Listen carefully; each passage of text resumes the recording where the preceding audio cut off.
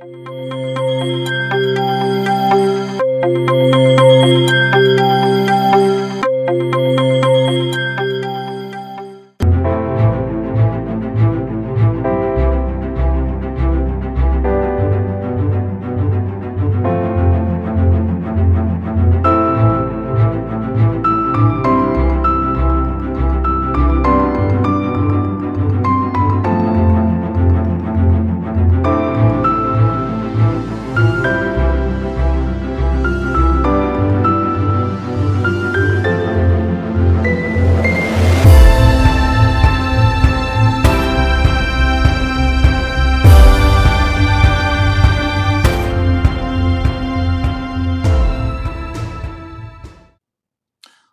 to another episode of Progress, Potential, and Possibilities, discussions with fascinating people designing a better tomorrow for all of us. I'm your host, Ira Pastor. Welcome, everybody, again to another episode of our show featuring not one but two fascinating guests today who are both helping to create a better tomorrow in a very unique area. And as subscribers to our show know, we spend a lot of time on the theme of healthy aging. And it is related to this theme that we're going to segue into an area that we have not yet touched on the show. But as a little background, longer-term correctional facilities, of which here in the United States we have around 2,000, are currently not geared to accommodate the needs of the growing aging population. In this population, we see the natural slowdown of physical mobility, cognitive processes, and aging prisoners are prone to predation, humiliation, and major central nervous system degenerative disorders such as early onset dementia, including Alzheimer's disease. And it's very difficult to detect in this population, which is also accompanied by other degenerative diseases, but also mental illnesses, maladaptive social behaviors, and so forth. The Gold Coat program, which is based at California Men's Colony State Prison in San Luis Obispo, consists of a group of healthy inmates that are specifically trained to care for those with dementia and other cognitive impairments. And the experiences of these Gold Coat workers, which they're designated for because of the gold smocks they wear, reveal not just a really fascinating model of care and working rehabilitation program, but also a really true model of reform that ultimately can provide skills for meaningful employment, ultimately like teaching to care for these people that cannot care for themselves. As mentioned, we have two wonderful guests today. First, we're joined by Aileen Hongo, who is a geriatric social worker. She received her master's degree in gerontology and social work from the University of Southern California. She came across the Gold Coats program in her studies, and she continues to research the plight of escalating aging prison populations and correctional facilities, unsuitable to accommodate the natural decline of physical mobility and cognitive processes of older adults. She also currently works as a life skills instructor in county jails. We're also joined today by Barry Hughes. Originally from LA, Barry served as a Gold Coat for 5 years and a hospice caregiver from 2004 until release from prison in 2012. He currently works as a health technician focusing on as his peer specialist in grief support for the Department of Mental Health in the Veterans Administration. A lot of really interesting topics we're going to be getting into today. And aside from all that, of course, both Aileen and Barry are authors of a book entitled Gold Coats, The Exceptional Standard of Care, a collaborative guide to caring for the cognitively impaired behind bars, available on Amazon and other book resources. Barry, Aileen, thank you so much for both taking time out of your schedule to come on the show today. Thank you so much, Ira. Yeah, thank you for inviting us. It's really great having both of you. As mentioned, I'd like to start out by really handing the floor to both of you for a little bit each, just to talk about yourselves. If you could take a little time, as we typically do on the show, to introduce yourself, just talk everything about from where you grew up, a little bit of your background story, and a little bit of the events that led you, from both your perspectives, into learning first and foremost about the Gold Coats program. Why don't we ladies first? Thanks, Absolutely. Barry. Okay. My name is Aileen Hongo, and I'm a native of Los Angeles, born and raised here in LA. And I grew up basically with great-grandmother and grandmother in the household, right? And my mom was a single mom. So I was always around older people. And so I have a fondness for the elderly. As I grew up, to school. I really didn't know what I wanted to do. And to make a long story short, I went back to school late in life. I was probably in my late 40s, divorced. I had 2 little kids. I was like, what am I going to do?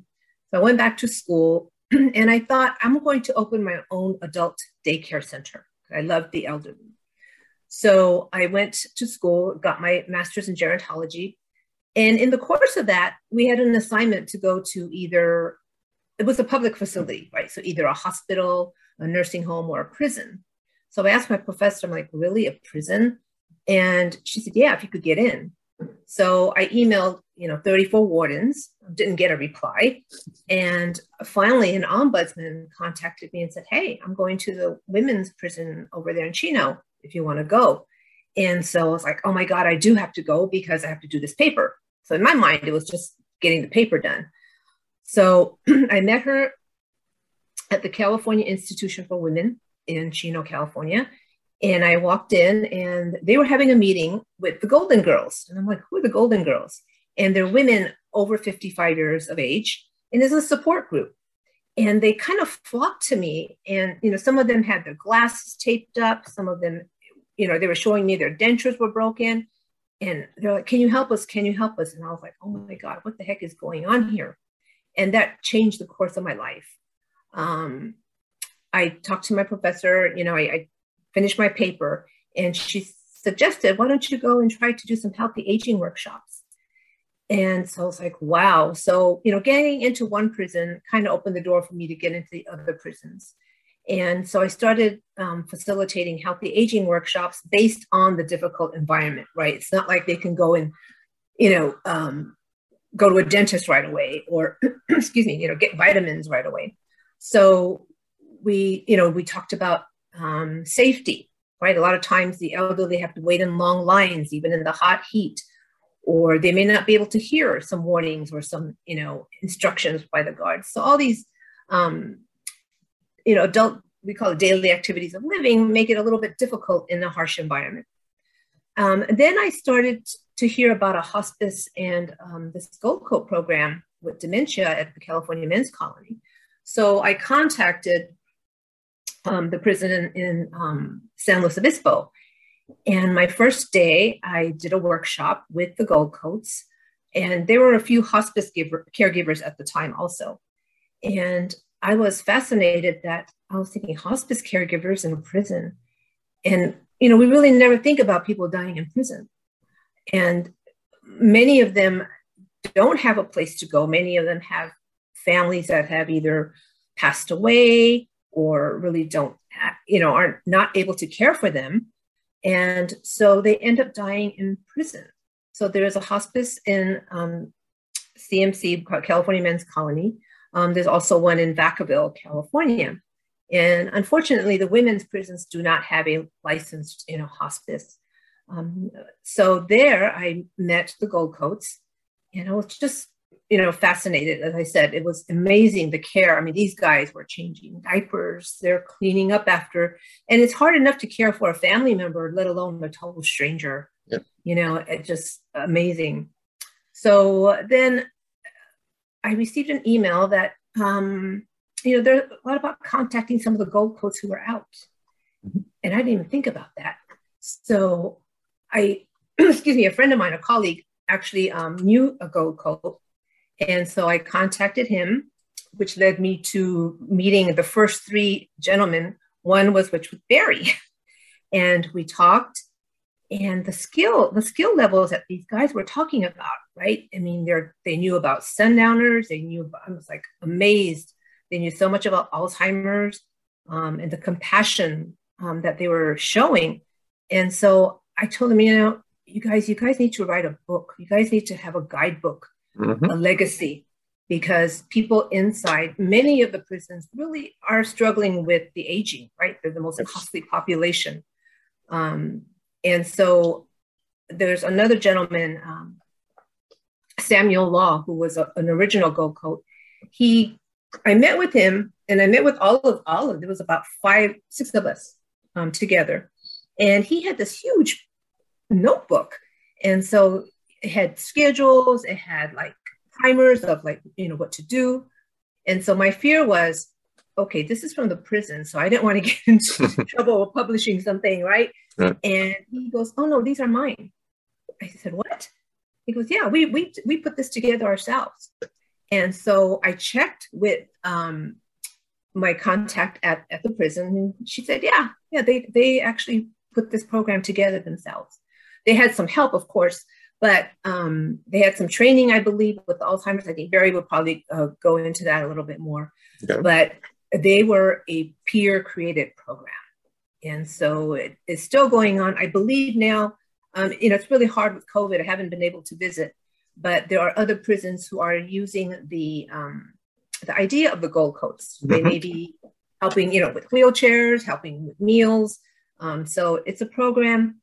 And ideally what, our vision, one of our visions was actually having a place where the guys like Barry and Steve and Terrence, who have the skills coming out, could care for those who don't have a place to go, right? Because compassionate release, right? So the men who are dying in prison, men and women who are dying in prison, will have a place to go, because they cannot parole if they don't have a place to go medically, right? Yeah. The corrections is not going to put them in the street.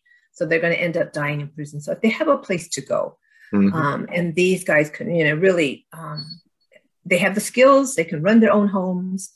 And I believe it was Barry or one of you guys, I still remember, said, if they don't want to take care of them, we'll do it. We'll take care of our own. And that really struck me. So that's kind of where we are today. Excellent. And Barry and these guys are like family to me. Outstanding. Barry, please. Yes, well, my name is Barry Hughes, for your audience. I'm a person that was born at Queen of Angels Hospital in Los Angeles. I was reared in predominantly all African-American community. Then my mother moved over to a beach community. She thought I would have greater opportunities. And so as a mom, she just only wants the best for her child. Because of that landed me in schools predominantly on the West Side. So I was able to see a variety of things as a child and have a variety of experiences. So there was a lot of things that go on in our society today that I was forced to learn during my adolescence. People can be very loving and protective, and within the same family, people can really be have a lot of lack of understanding and a lot of lack of knowledge. And I lived in a household that my mom always instilled in me an ability to seek information. So, playing chess, going to the library, excelling there has a lot to do with, I guess, my foundation today, so that when I hear something that makes sense, that inspires, that is creative, when I notice that level of familiarity, then it causes me to act. So I can tell you that I'm trying to see how to skip this along. When I was in high school, I'll go there. When I was in high school, I joined the military. Soon after graduating. I did that because I wanted to see the world, because of how it was for me growing up as a child, having all these experiences playing tennis, surfing, basketball. I was very athletic. I ended up being one of the third fastest guys in California. Had I had the backing of, a family or someone that had the resources to connect me to people, because at Palisades High School, it's almost like you had to come from an affluent family to really be back, you know what I mean? So I wasn't a Jay Schrader, he's one of the guys that went to the Raiders. He used to throw the ball to me and he threw it to me the same way he threw it to people in the NFL, high or low. And but, all joking aside, these experiences I had just really assisted me while in the military and well as when I got out. The thing is that I just didn't know, as a person who, as you know, this program development while being during incarceration. My experience in getting there was one that was very difficult and lonely. In that, whenever you do something wrong, in this case, someone lost their life by my leave. I couldn't blame it on Ronald Reagan. I couldn't blame it on Oliver North. I couldn't blame it on the Constantinistas. All this information that we have now. All I knew as a youngster is that there was a way to financially change my circumstances. And I didn't realize at that time in the moment that doing so was causing grandmothers to become mothers again. And so skipping to when I was incarcerated, that level of guilt, that level of clarity in knowing how much you can affect someone's life, the things you're doing, that it caused me to where when people like Eileen came into these institutions and things like that, sharing of their knowledge, trying to create vehicles in which a person can change their way of thinking, change their life, renew their minds. I hopped on that opportunity because that was something that was familiar to me, if that makes sense. So skipping to some things I know you're probably going to ask later. I went through a very arduous process in which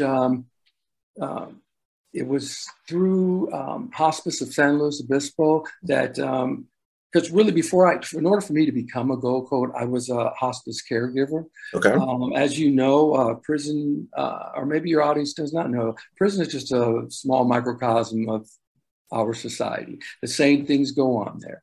Believe me, the same things go on there. You got people that get arrested again. You have people that have children. Yeah, you have fathers. You have mothers. You have people that are teachers. In my case, I met a woman who was a great influence in my life, and that she came into those institutions from the VA, and she was a forensic psychologist. She shared things like Marcus Aurelius, Norman Vincent Peale, Napoleon Hill. Plus, I was an avid reader myself. So people like James Allen, Thomas Paine, who wrote The Age of Reason. And then, of course, we have those things that we're rooted in, that our family gives us with, which are, whether you're a Methodist or you're Muslim, that these things, that they seem to, they're connected. Mm-hmm. And they're connected, and I'd say the common thread is knowledge. And it was knowledge that really just saved my life. It was knowledge that created a vehicle for me to be an undercarriage, a mode of transportation for others who could not do it for themselves. And so it was with that becoming Gold Coat was very easy for me. I did not know that I would be able to sit bedside with any individual. I did not know that I would possess what it takes to exercise the things I've learned, everything from aromatherapy to coma therapy. I didn't realize how poetry can assuage and bring out the best in someone so that they have a greater, better experience as they go from this life to another. So in short, I will say that all these different experiences have prepared me so that when I was freed, I became, as you said, a health technician, but now I'm a counselor for what's called MICM, Mental Health Intensive Case Management, Veterans Administration, in which we work with schizoaffective, bipolar, men and women who have hallucinations, who've undergone such traumas to where, and then with some, in order to be able to kind of deal with that trauma, found themselves using narcotics or drugs. And So these things were also associated with speeding up or maybe helping these diagnoses to come about, if that makes sense. Mm-hmm. So I help them to be able to live with their diagnosis. I help them to be able to live with their fears, with their indecisions, with their doubts, so that as I share my experience, as I be an example for them, we have a mission statement that's called I Care. Mm-hmm. And it means really, the I stands for integrity. And they know my integrity by the C, which is my commitment to them. And they're able to see my commitment by the way I advocate for them. And through those things, we gain the R, which is the respect. And in the end, this is how we derive at excellence.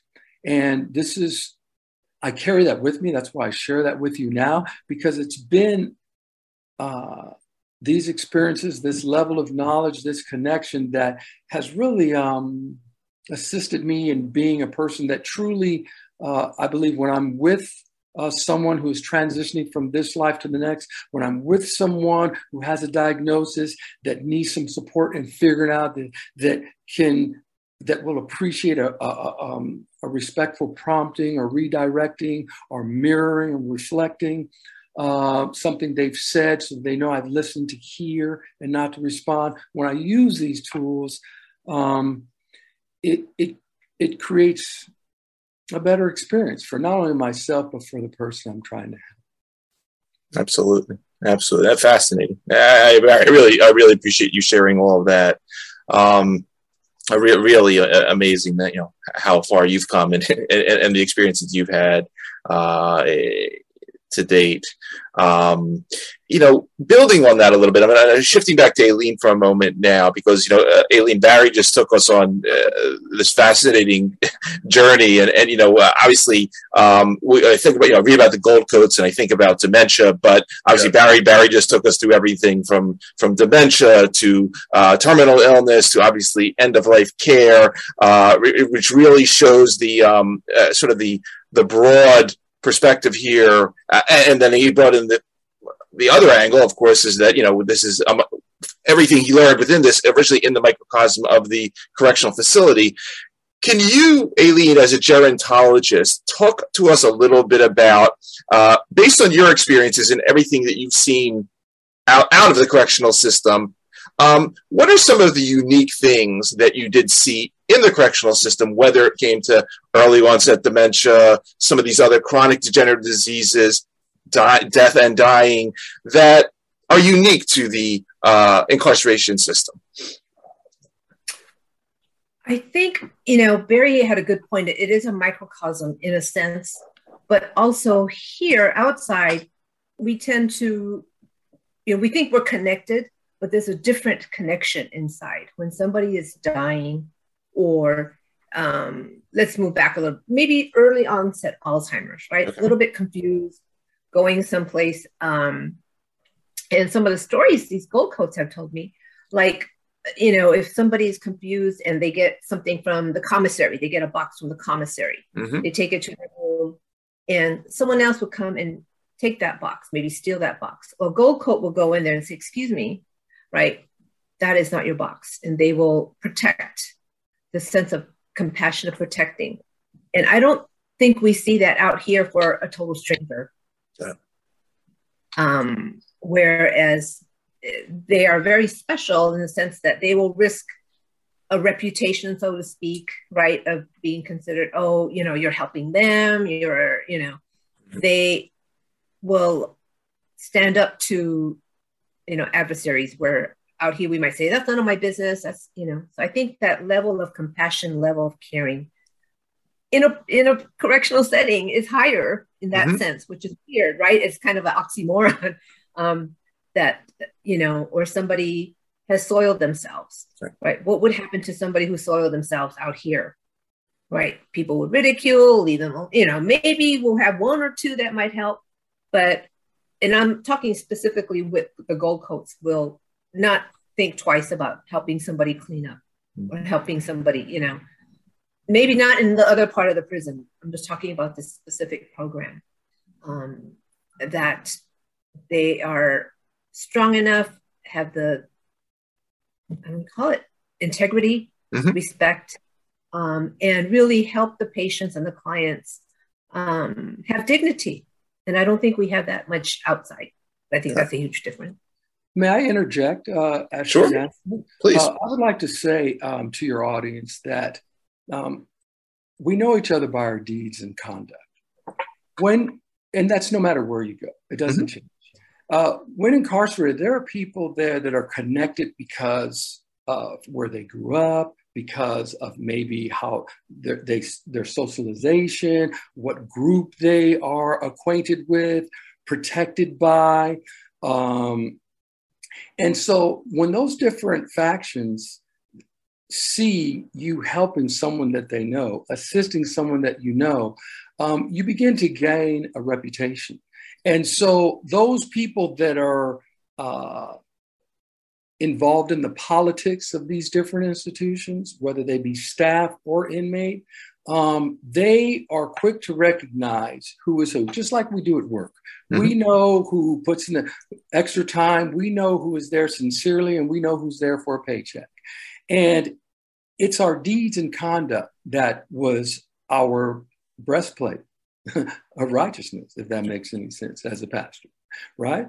That people knew that we were there sincerely giving of our time because we believed in the power of what we were doing.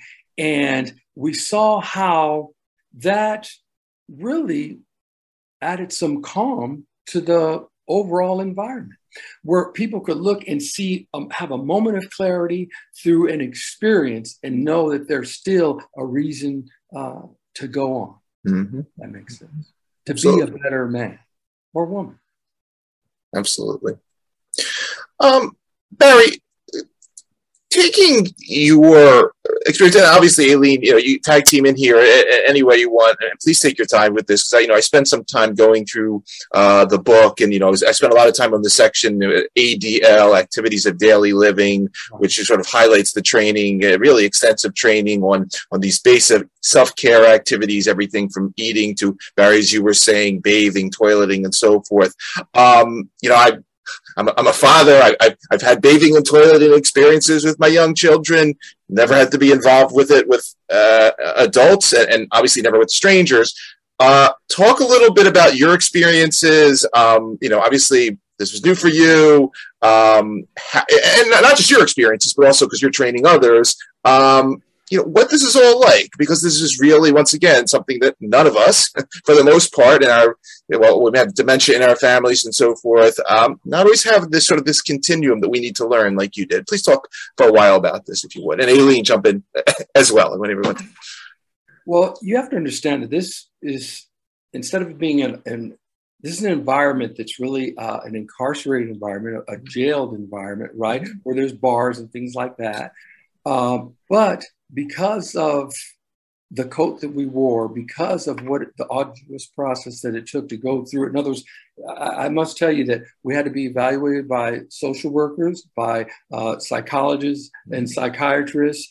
These are the people that were like the interviewers. Yep. And the reason why is because they wanted to be sure to protect the integrity of the process, because you're dealing with a very vulnerable population. And so I just want your audience just to know that they just didn't just randomly pick people for this program. Sure. They had to make sure that they had someone with the right temperament. They had to make sure that there was someone that was in it because they understood the various different circumstances that they might be involved in, as opposed to using it as a stepping stool for maybe getting out of prison. Right. And so, because those are different priorities, right? Sure.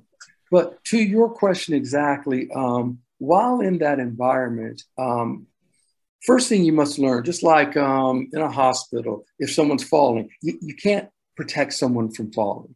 When they're falling, you have to let them fall. Otherwise, you can get hurt yourself, right? So while in that process, you can have people, because of their diagnosis, they may spit on you, they may call you a name, they may do things to agitate you. because of a hallucination that they're having, something because there's a breakdown in their medication, something wasn't delivered on time, or we're finding out that they were just skipped over or missed. And this is why they've having a decline in their ability to socialize with others. Well, when one's going through those experiences, you can't act out, right? You have to take it. So I've dealt with incontinence. I've dealt with people who've, and I'm not saying this is an everyday thing. I'm just telling you just factual things. There are experiences that I've gone through where people have thrown feces against the wall, and those things have to be cleaned up, right? Somebody has to clean them up, and we cleaned that up. We also, but every experience wasn't like that. Some experiences were because of our knowledge in hospice and in the medical field, the training, stuff like that. When we saw a reoccurring urination, we noticed, hey, maybe there's something going on. Maybe this person is diabetic and doesn't know, right? So we find ways to escort them to talk about this during our morning huddles to get, because we have briefings before we even start our day. And please excuse me if I seem like I'm jumping around, but as I'm talking, I'm reminded of all the things. See, I could talk for an hour on just one specific subject, and I know we have a little amount of time to hit it all. And I'm one of those people, just so your audience knows, I always try to hit home runs. That's fine. Sports analogy, but I know that just getting someone to first and second base, that's good too. Mm-hmm. So I'll try to remind myself of that as I'm speaking. But in this environment, we see a lot of things, and we have to, in real time, find ways to, like if I'm a person that's responsible for showering at that time, monitor showering, observing behavior, being able to keep things moving, because we might have 100 people that need to be bathed, right? So we have a system, as you've seen in the book, in which we have people positioned in various different places where we can not only observe them, but we can take the time with those who are like suffering for dementia. Like, for example, my greatest number on a caseload would be 11. Out of the 11 people, maybe 3 or 4 of them would have certain levels of dementia or Alzheimer's. And just so your audience understands dementia, if you look at it like an umbrella, and then under that, you would have Alzheimer's, drug-induced, right? So all these different things that support why a person has that memory loss in the first place. And I must say that it was oftentimes easier for those that didn't have knowledge, that had to observe, whether they're a correctional officer or just another person doing time, when they knew that, or come to learn that maybe this is why a person was even incarcerated in the first place, that someone might have missed that, this person has an issue. They think something violent is getting ready to happen to them, and they're responding in the manner they do. So they saw something, it wasn't there, it wasn't true, but they believed it, And so it was a lot easier to lower your wing, if you will, to assist people in this type of situation. Excellent. I recall a story. I don't think, Barry, if you remember, you told me, and it's still stuck in my head. There was sometimes the Gold Coast would escort them to breakfast, right? The men with Alzheimer's, dementia. And one gentleman just wanted to go to the turnstile. They had a turnstile to go in for breakfast. And I remember Barry said, this gentleman just wanted to just go there. And so he stood up, he took them to the turnstile, and he was waiting for his mother. He wanted to see his mother. But just the 1 minute or 30 seconds it took to go to the turnstile, and, Barry had told him, see, your mom's not coming today. She'll be coming tomorrow. So we're going to have breakfast, and then we're going to shower, so you'll be nice and clean.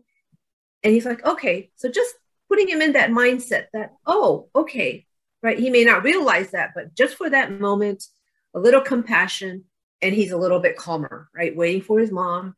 She'll be coming tomorrow. And then Barry was able to take him to the shower, and the rest of the day he was calm. So it's amazing, how the empathy that they really show to their clients. Wonderful. That's wonderful. And later on in the book, there are several sections on sort of greatest moments and most challenging moments. And there's a bunch of really touching stories in here. Obviously, it doesn't say which Gold Coat's responsible for each, but everything from thank you for being here with me while I die. Thank you for being someone that will still touch me, and so forth.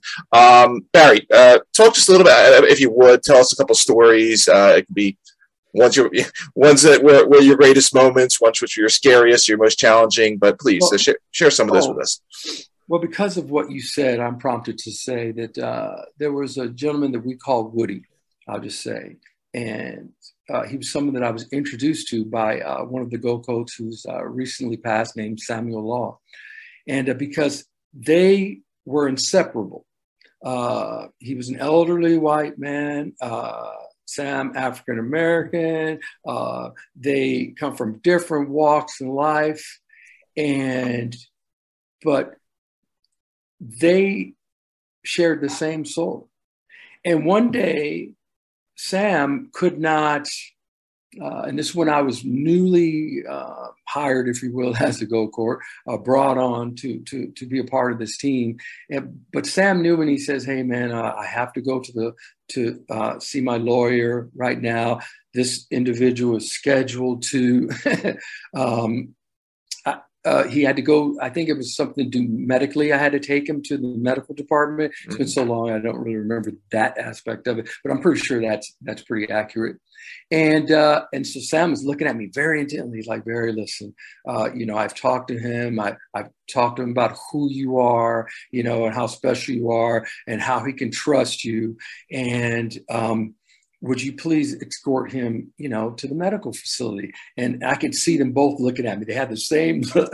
And Mr. Woody, he I could see that doubt. It's like, oh my God, the person who I most trust is getting ready to go, and I don't know this guy, right?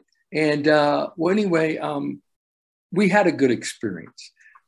So I won't delve there. What I will say is that unfortunately, Mr. Woody had to be placed on hospice. He was somebody that was on a quad called Delta Quad. That quad was primarily with people that were DDPs, disabled veterans, EOPs, enhanced outpatient, part of the enhanced outpatient program. And he was one of those people that because he was on that quad, we already had a familiarity. So when it came time to picking a team, a hospice team that would visit him and, on a timely basis around the clock until that final moment, I was a part of that. And so just jumping right to the experience, he was in what's the equivalent of ICU in prison. And so they have him in this room where he can be monitored, and there's a lot of glass windows so he can be seen, so that if someone walking by and they just see something or notice something aloof, they can go right there and immediately he can get immediate attention. Well, I was sitting with him, and unknown to me, he had a visitor that day. It was his wife. And I guess, what had happened is she had been there to come visit. I didn't know he was having a visit. So she was observing.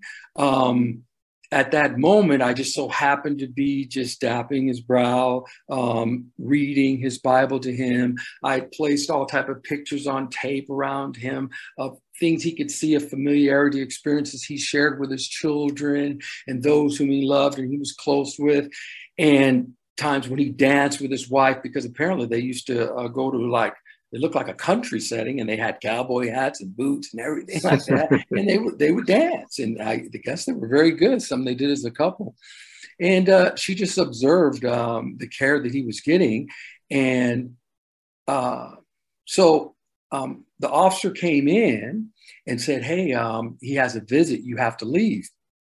And I was like, so apologetic. I was like, "Oh, I'm sorry. I didn't know." I mean, he goes, "Oh, no problem." I said, "She's been here for about a half hour. She just waited because of the care that you've seen." And she came in and she said some words to me that were so uplifting, that were so inspiring, that were so appreciative to where it caused me to cry. And I looked away in shame because I thought, in my mind, I was thinking about all the things I was there for, all the things I've done. I knew all the things I accomplished, and I knew that I had a lot to be proud of. But, I'm still a human being. Sure. And I never forget, she put her hand under my chin and she lifted my head up. And she said some very amazing, positive things, again, because of what she observed. And that experience is heartfelt to this day, because that's when I really knew for sure that I had arrived, and that I had arrived truly, and that experience has always guided me to wanting to be a better man. Beautiful, beautiful. And you just thinking about that, you brought in not just the your experience in that particular case as the caregiver of this individual, but also, as mentioned, the wife. And again, Aileen, you can jump in here. You can tag team on this one. When it comes to some of these really complex cases, especially when we're talking about things like dementia, obviously, again, outside the correctional system, there's a very big, obviously, personal component, but then the family has a major part of the care, of obviously the grief and the stress and everything that comes with it. Talk a little bit about the family, a little more about the families, and ultimately, you talk a little bit about this in the book as well. Family perspective on how they look at this in terms of loved one, not just incarcerated, but also suffering from cancer, dementia, what have you, terminal case. Talk a little bit more about the family experience, because I think that's, you're just talking there, Barry, an extremely important piece of this that we need to emphasize. Well, before Aileen deals with that, let me set it up by saying this. Sure. Oftentimes in these experiences, people still see the matriarch or the patriarch or the family in the same light. So, in other words, if you were the person that was the breadwinner, you were the person people turned to for trust, for safety, for guidance, or for finance, people still saw their loved one in that same capacity, even though you could tell them, hey, listen, this is what dementia is.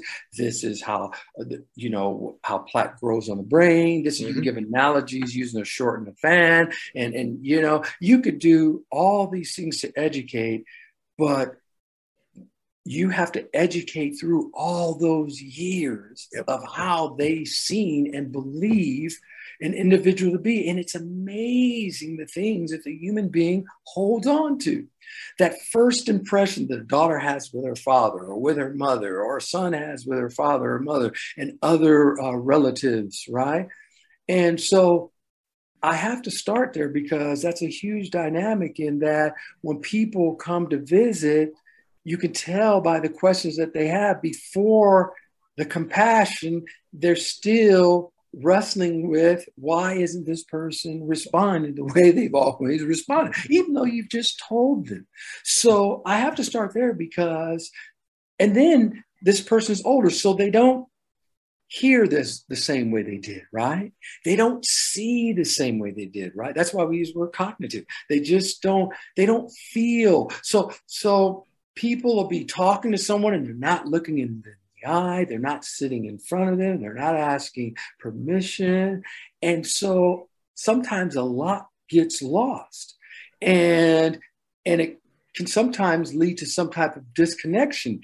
And as a goal coach, you are there to remind people of their power, right? To remind them that they can change the experience for the better, right? And so you end up being almost like an instructor or a teacher, just like things were instructed and taught to you, so that information becomes more powerful than their doubt, if that makes sense. Absolutely. I think, it's so difficult with the aging process. At one of the reentry homes, I was told there was a elderly gentleman who got out probably in his late 70s, early 80s. And the family said, yes, we want to take care of him. He was not quite hospice, but would be getting there soon. And so he had to do 6 months at the reentry home. That's just the policy. And so the daughter came to pick him up, brought him home. And 2 weeks later, she brought him back. She said, I can't care for him. Right? Crying. But she said, I can't. I have to work. He doesn't know me. Mm.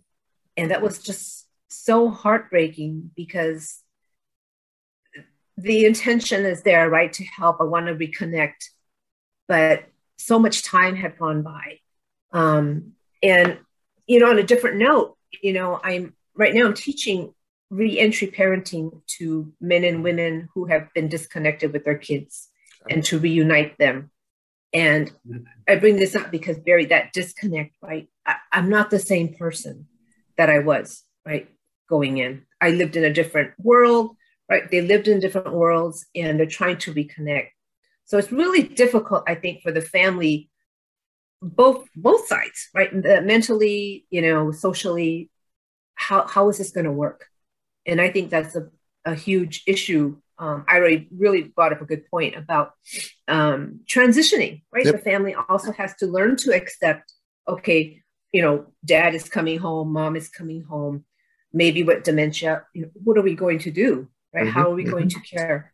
Let alone, right, those who have already been incarcerated become very close to people like the Gold Coats, because they've cared for them, they're comfortable. And like Barry said, right, Sam was so close to Woody, right? Yep. Like family. So they become family. I believe, right, Barry, that you do become family to many of them. Yes. In that case, when I was explaining about Woody, we are preparing them from sun up to sundown.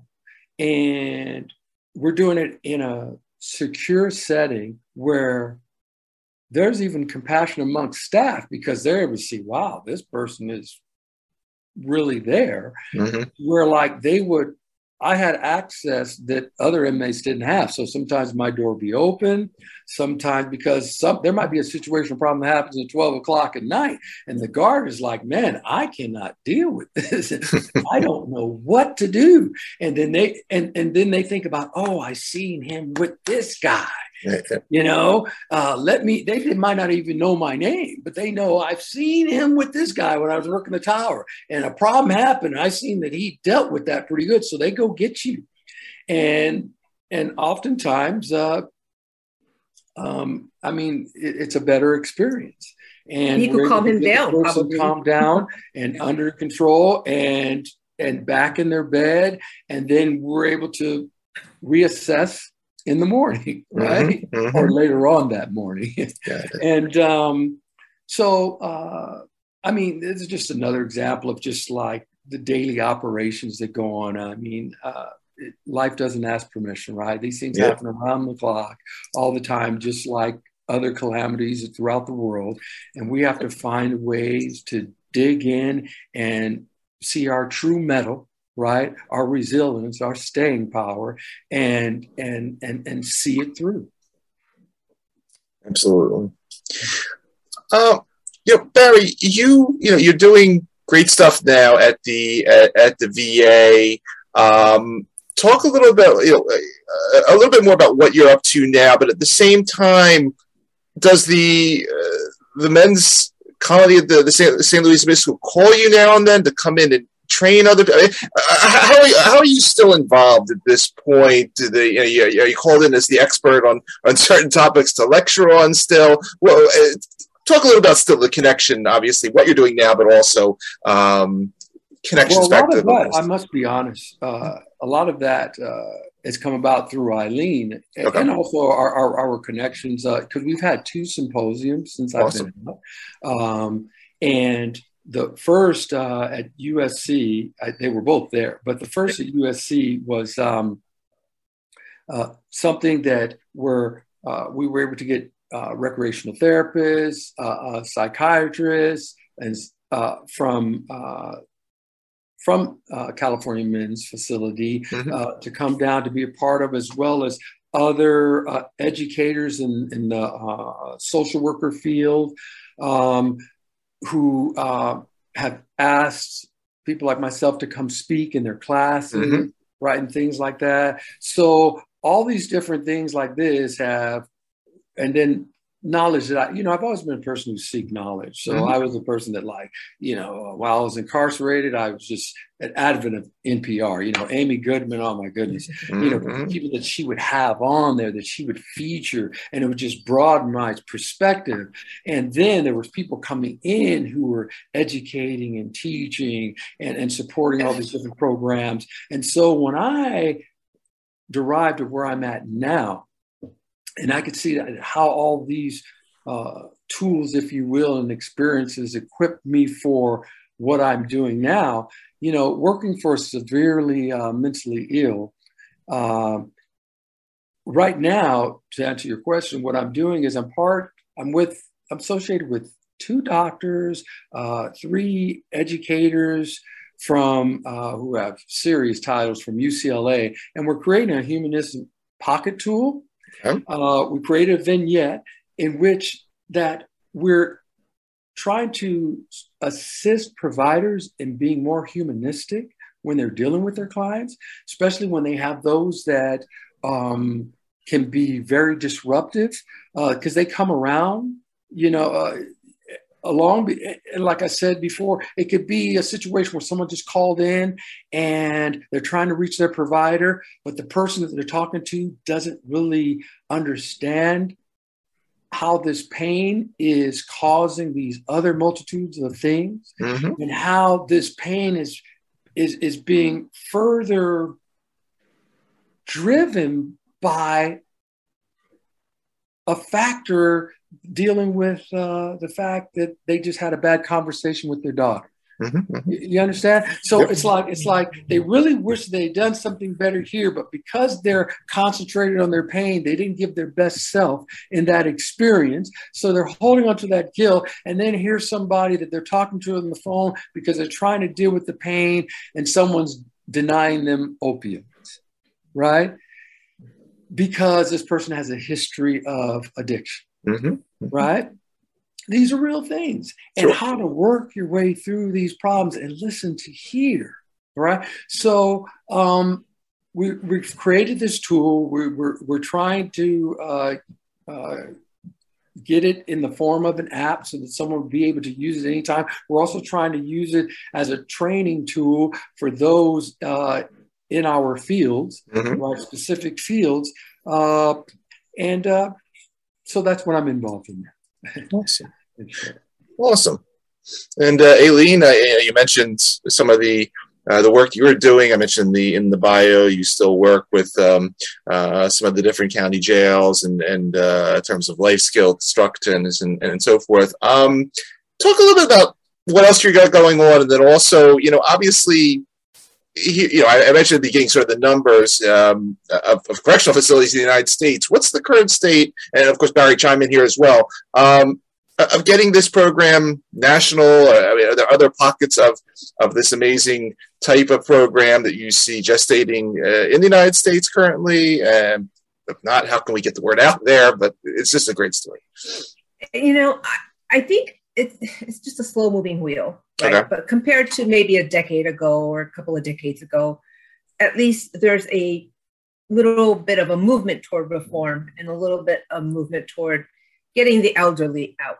Yep. I am currently working with the reentry population, but I'm also, I have my foot in the door with the elderly. So I'm working with the local Alzheimer's Association, and we're trying to do a statewide Alzheimer's awareness.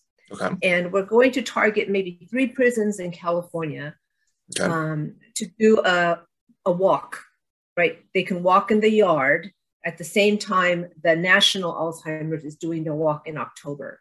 So it'd be an awareness kind of an awareness campaign about Alzheimer's inside, right? So early onset Alzheimer's. Well, let's get this person treatment, or, get him in the right facility versus putting him in the shoe, right? Maybe he had an outburst, or maybe he got lost. He starts wandering.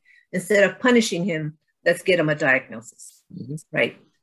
So that type of awareness, we just started the conversations with the Alzheimer's Association, and actually Barry with the Central Cal Alzheimer's Association. They're very interested because they were instrumental in helping the original Gold Coats. Okay. So we're going to try to get statewide in terms of awareness, right? Look for the signs. These are the signs. This is not insubordination. This could be early, onset dementia.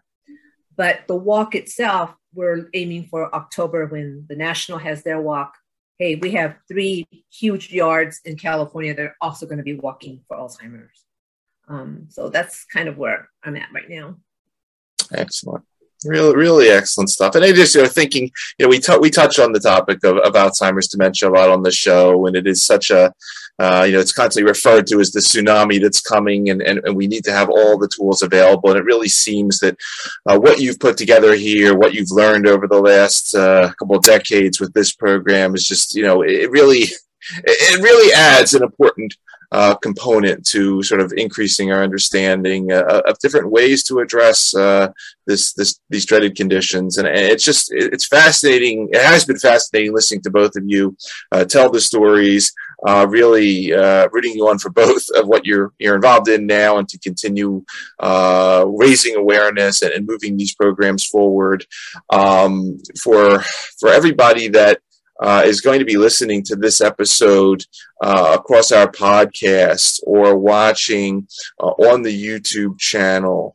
You've been listening to Aileen Hungo and Barry Hughes, both authors of the book, The Gold Coats, An Exceptional Standard of Care, a collaborative guide to caring for the cognitively impaired behind bars, available on Amazon and a variety of other sources.